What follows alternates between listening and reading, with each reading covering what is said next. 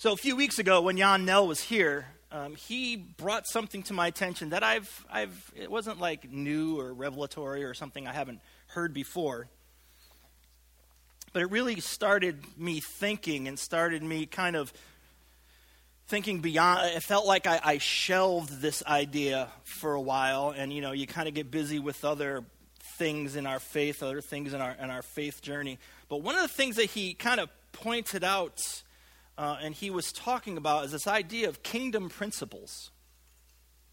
And how in a kingdom, which we're not really accustomed to, but in a kingdom, the king sets the criteria of how the kingdom operates and how the subjects of that kingdom are to live their lives. And they're to live life under these principles that the king has set.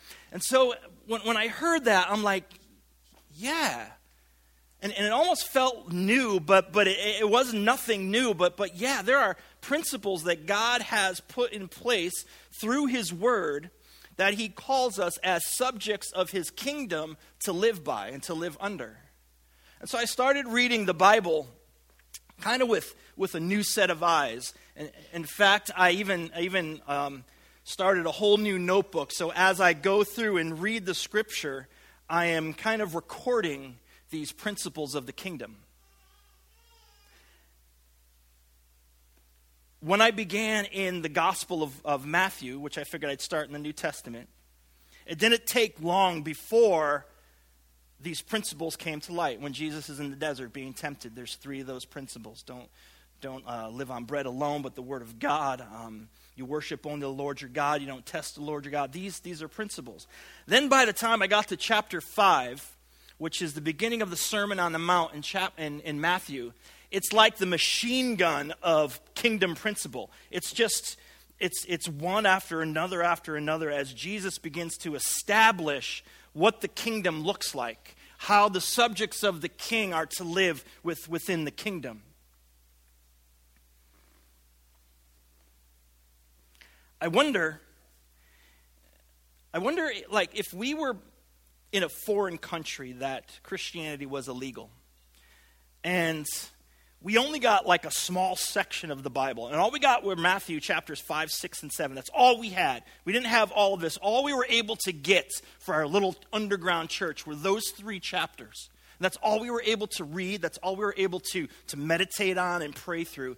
I wonder how different church would look. I wonder how different Christianity would look. Dietrich Bonhoeffer, who was a pastor in World War II, he died in a Nazi prison camp. He wrote a book called The Cost of Discipleship, and I encourage everyone to read it. It's a great book. But he based that book on his kind of unpacking the Sermon on the Mount, chapters 5, 6, and 7. Gandhi based some of his political philosophies on the Sermon on the Mount, chapters 5, 6, and 7. And they've been used in other ways that have been derogatory to God's Word. There was a movement that called it a slave mentality or a slave morality. But chapters 5, 6, and 7 have been powerful in presenting what the kingdom of God begins to look like. And so as I began to read it, the Beatitudes just jumped right out at me. These 8 statements, these one-line things, blessed are, blessed are, blessed are. They're simple truths, but Jesus begins with them as he kind of unpacks for us what the kingdom looks like. And I've been praying, this is we're starting a new sermon series this week on the Beatitudes. But I was thinking to myself and praying through, and I don't know where I land on it yet, about preaching through the entire Sermon on the Mount, chapters 5, 6, and 7. I figure it will take at least 6 or 7 months to get through, with the speed that I tend to preach on sometimes. But we're going to begin, as I pray through, we're going to begin to look at the kingdom principles of the Beatitudes. The first 4 focus on us and God. The second 4 focus on us and in our relationship with others, with the world. Now, I didn't put all of them up there, but I figure, let me just read them all to you so you can get a general feel for what Jesus is saying. It begins in chapter 5. It said, "Blessed are the poor in spirit, for theirs is the kingdom of heaven. Blessed are those who mourn, for they will be comforted. Blessed are the meek, for they will inherit the earth. Blessed are those who hunger and thirst for righteousness, for they will be filled. Blessed are the merciful, for they will be shown mercy. Blessed are the pure in heart, for they will see God. Blessed are the peacemakers, for they will be called children of God. Blessed are those who are persecuted because of righteousness, for theirs is the kingdom of heaven." So when Jesus finally begins to teach this Sermon on the Mount that we call it, momentum in his ministry is gaining traction. In fact, the first verse in chapter 5, I believe it's verse 1, it says that when Jesus saw the crowds, and so there are crowds of people following Jesus. And so he goes up on a hill as a rabbi would do, and he sits down, and people come around him, and he begins to teach. He begins to teach about the kingdom. He begins to teach about what the kingdom of God looks like. He begins to teach about what life looks like as the subjects of the king live within the context of the kingdom. And so these principles that Jesus is going to speak of should be present, not perfected, but present in the life of a Jesus follower. That we should be living into these things by his grace, by the power of the Spirit, enabling us to live with a kingdom mindset and not a world's mindset. Now, as you move through the Beatitudes, even as you move through those 3 chapters, there should be kind of a little bit of a tension that kind of grows within us. Because we should evaluate ourselves and our own hearts. Are we living into these things? Again, please hear me. This is not about you being perfect. If you can achieve perfection, Jesus wasted his time. But this is about you being aware of where you are in your life, the things that are in your heart, and being aware that God has poured out his Holy Spirit. The same power that raised Jesus from the dead is alive and well in you, and enabling you, encouraging you to live in these kingdom principles. You know, there are some, it just stands to reason that attend church every Sunday, and they've made this, they say they've accepted Jesus, and yet there's no difference in the way they live as opposed to somebody who doesn't walk at all with Christ. People will remain kind of self-sufficient. People will remain kind of self-focused, focused on things of the world, on materialism, even a sense of arrogance that they'll walk around with. Because, in part, I believe they've missed the first principle in the Sermon on the Mount that Jesus lays out, which is really the foundation of everything else that builds upon it. And it's about the poverty of our own spirit. These Beatitudes, they will cut to the heart those who hear, and those who hear will live a life that's blessed. Matthew chapter 5, verse 3.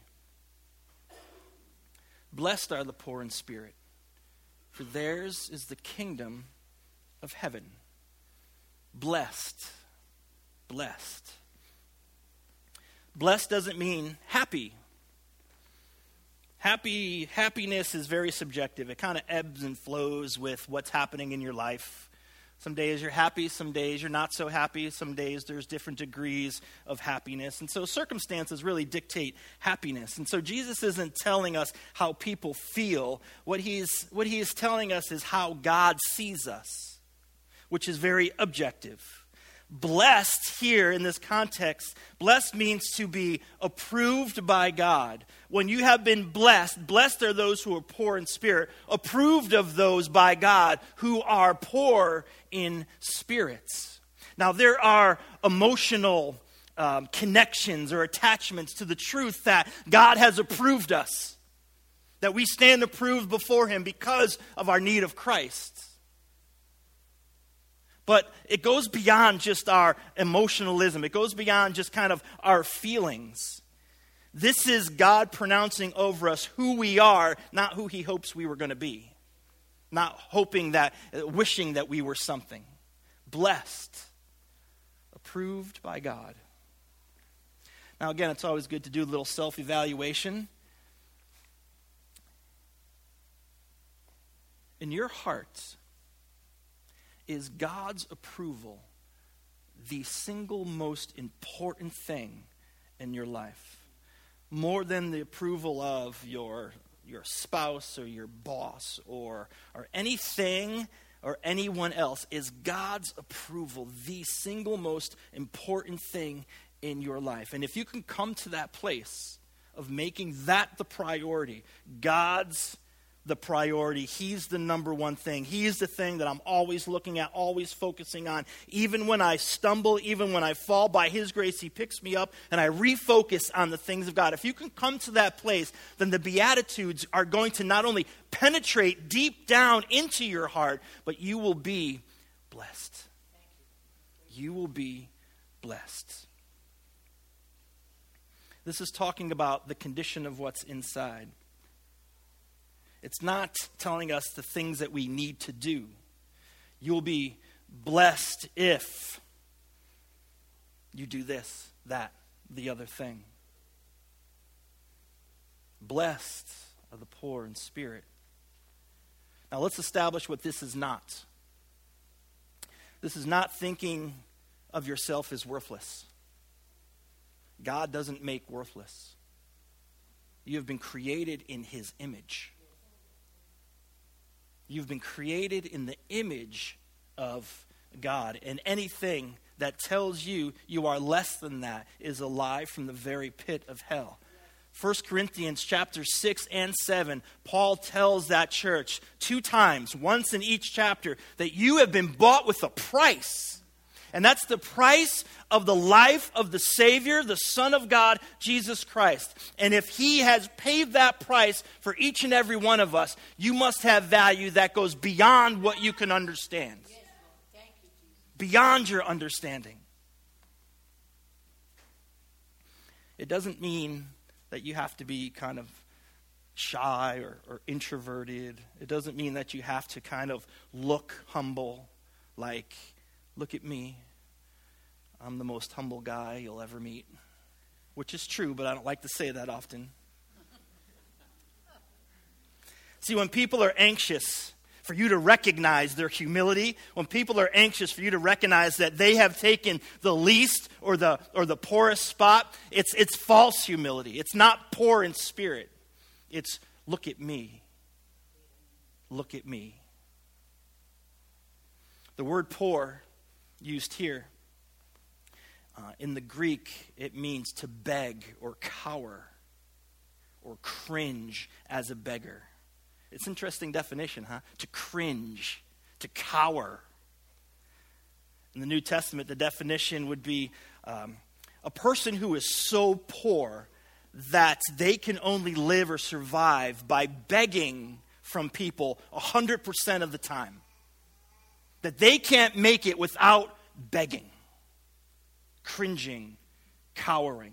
They're dependent on someone else. Blessed are those who are so desperately poor in spiritual resources that they need something besides themselves just to survive.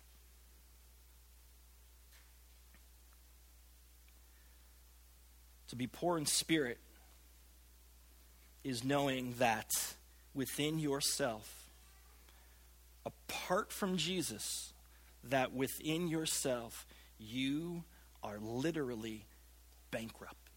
Amen. There is nothing in you that can make you okay before God.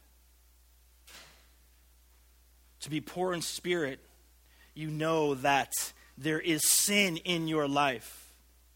And that sin, compared to with the perfection of God, falls miserably short. And that apart from Christ, that sin can never, will never be forgiven. It's poor in spirit. Poor in spirit see the truth of their spiritual neediness. Eugene Peterson in The Message, it's a transliteration.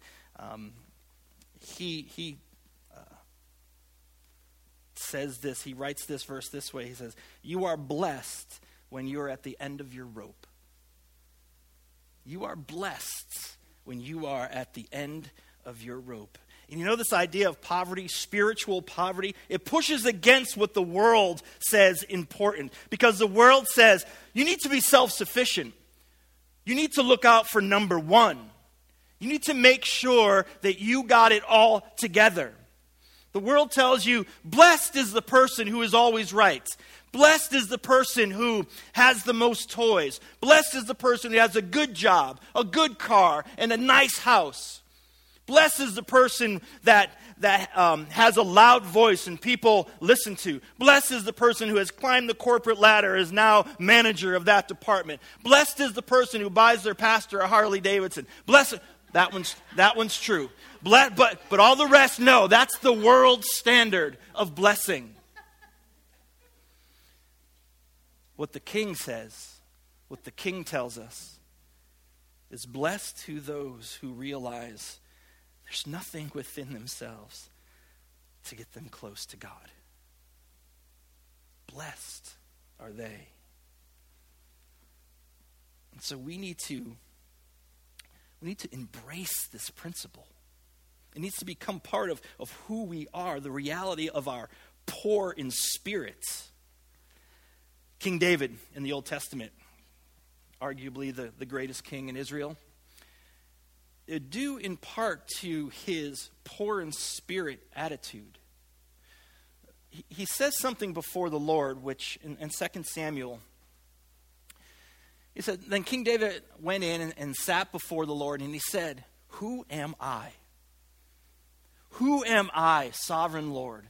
And what is my family that you have brought me this far?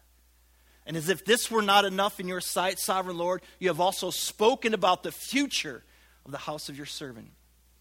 And this decree, sovereign Lord, is for a mere human." David understood who he is apart from God, that he is nothing without him.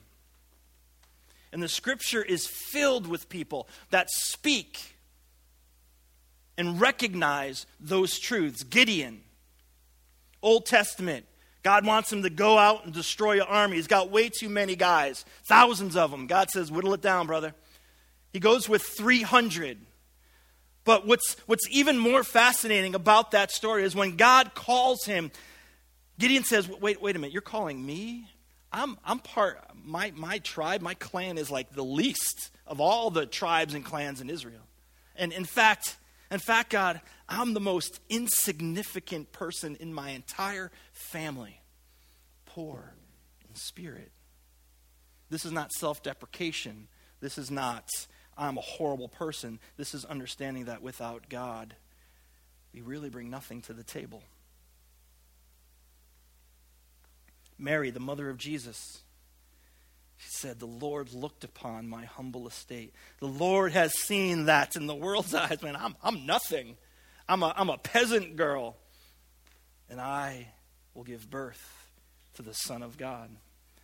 When Jesus, in Luke chapter 4, when he goes to the temple and he unrolls the scroll and he gets to Isaiah and he reads the words of the scroll, he said that he has come, that the scroll says he has come to bring good news to the poor.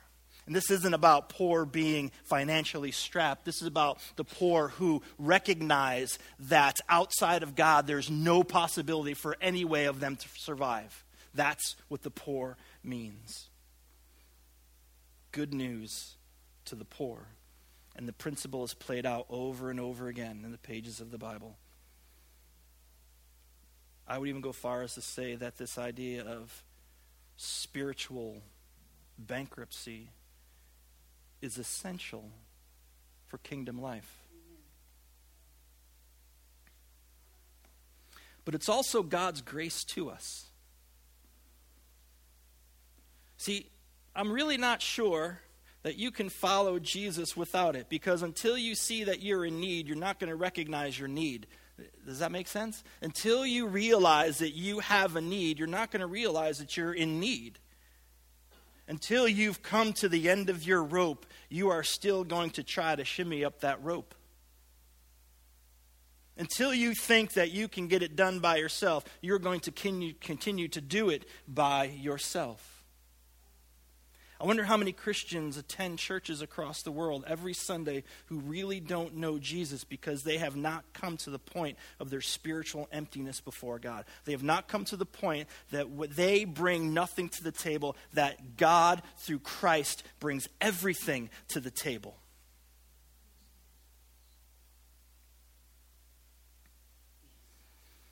The confession should be, God, there's nothing in me that can make me right with you. Thank you for your Son. That's grace. That's the cross.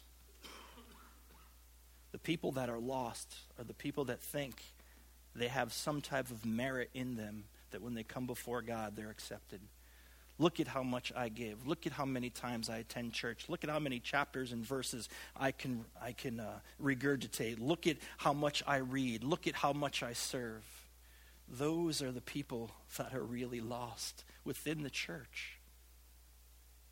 But the ones who have found Jesus are the ones that come before him and say, I bring nothing but myself. Blessed are those who are poor in spirit.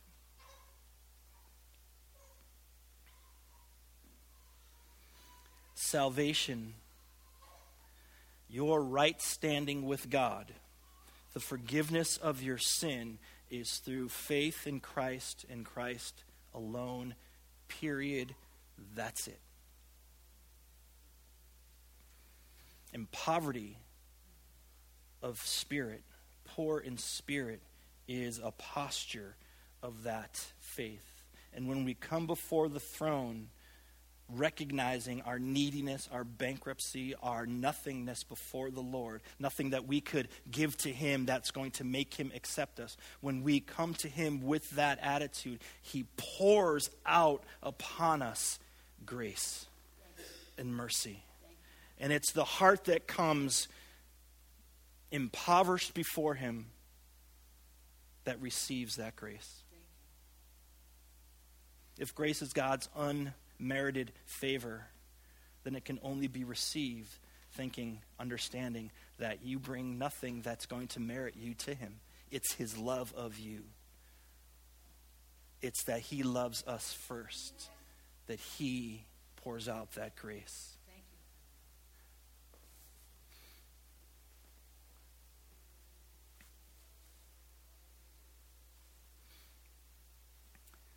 Blessed are the poor in spirit.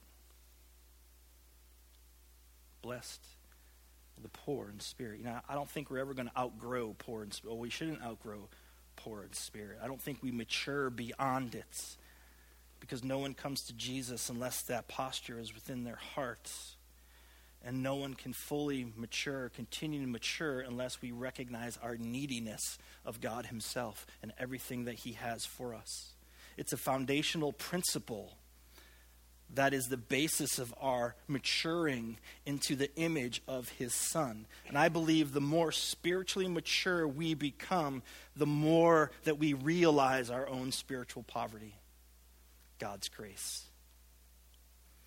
Blessed are the poor in spirit, for theirs is the kingdom of heaven. Theirs is the kingdom.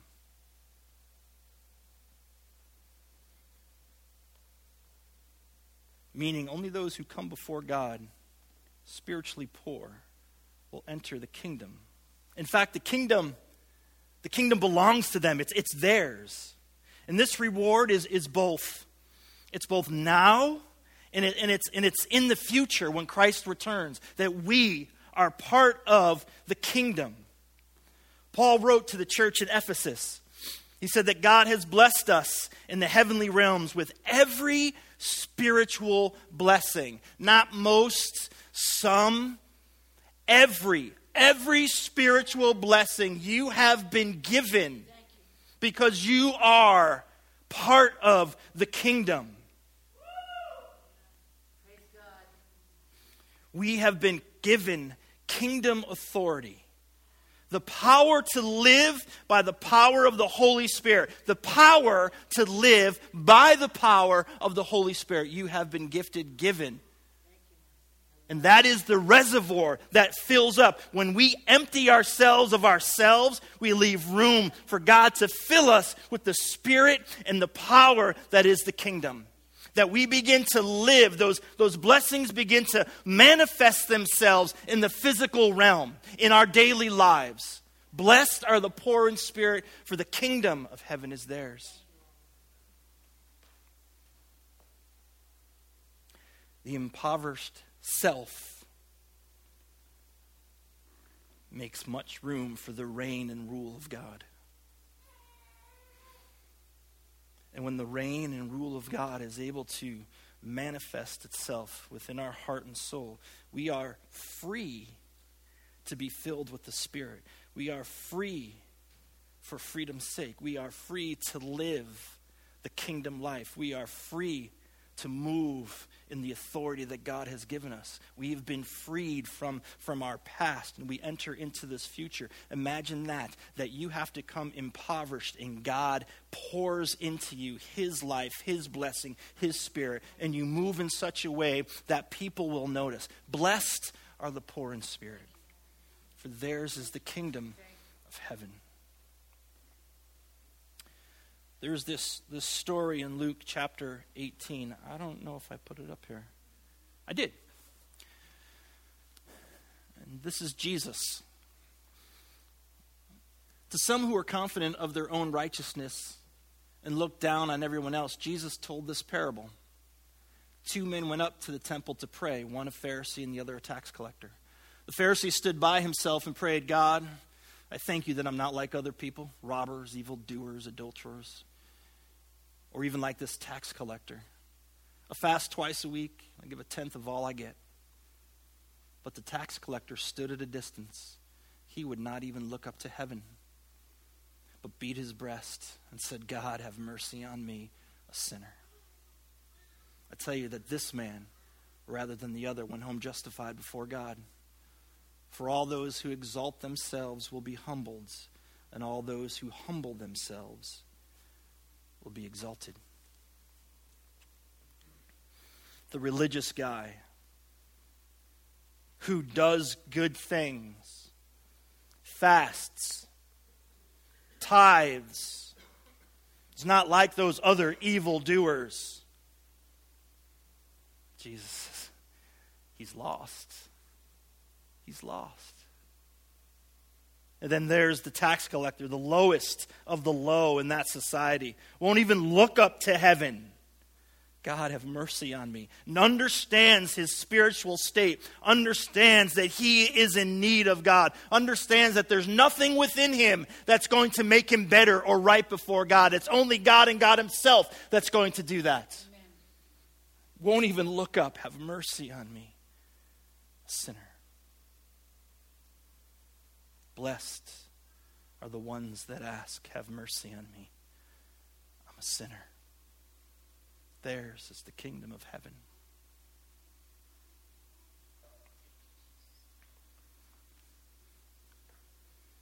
I think it's good to continually ask ourselves, where is our heart?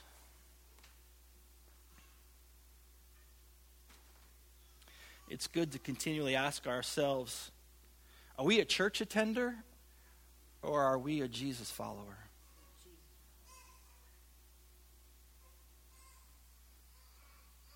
Do we attend Bible studies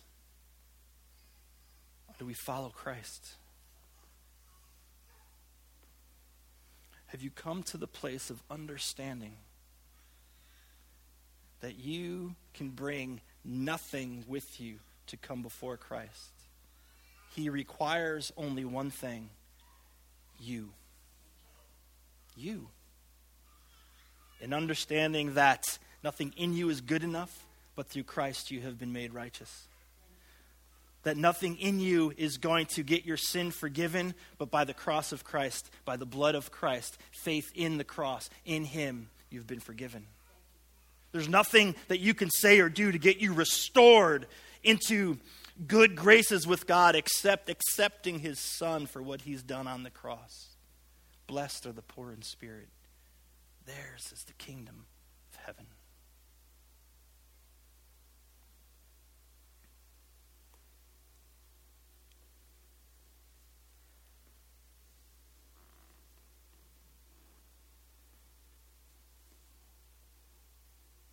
If there's things churning in you this morning that you need prayer for, but you're worried what people are going to say. Look at, he's going up there for prayer. That's the pride of life. That's the enemy trying to keep you away from the things of God. Hey Ben, would you tickle the keyboard for a few minutes? We're going to just take some time. We got some people to pray. Mike and Jim and Sue, would you be willing? And would you go stand in the corner to give people maybe an opportunity that they might want to be prayed over? Kurt and Peggy, would you come on up and pray for people too? Maybe you stand in this corner. If God is tugging on you in some way, shape, or form, and you're nervous about coming up for prayer, it's the enemy trying to keep you down. He wants freedom for you. He wants to know that you're poor in spirit is his grace to you. That you can stop trying. That you can stop beating yourself up. That you can stop and quiet those voices in your head that say you're not good enough. Because really you're not. But through Christ you have been made more than good. More than conquerors. Blessed are the poor in spirit. Blessed are those who stop beating themselves up. Blessed are those who walk around with their head hung low and thinking that God is always aggravated with you. He's not. Not if you have Christ.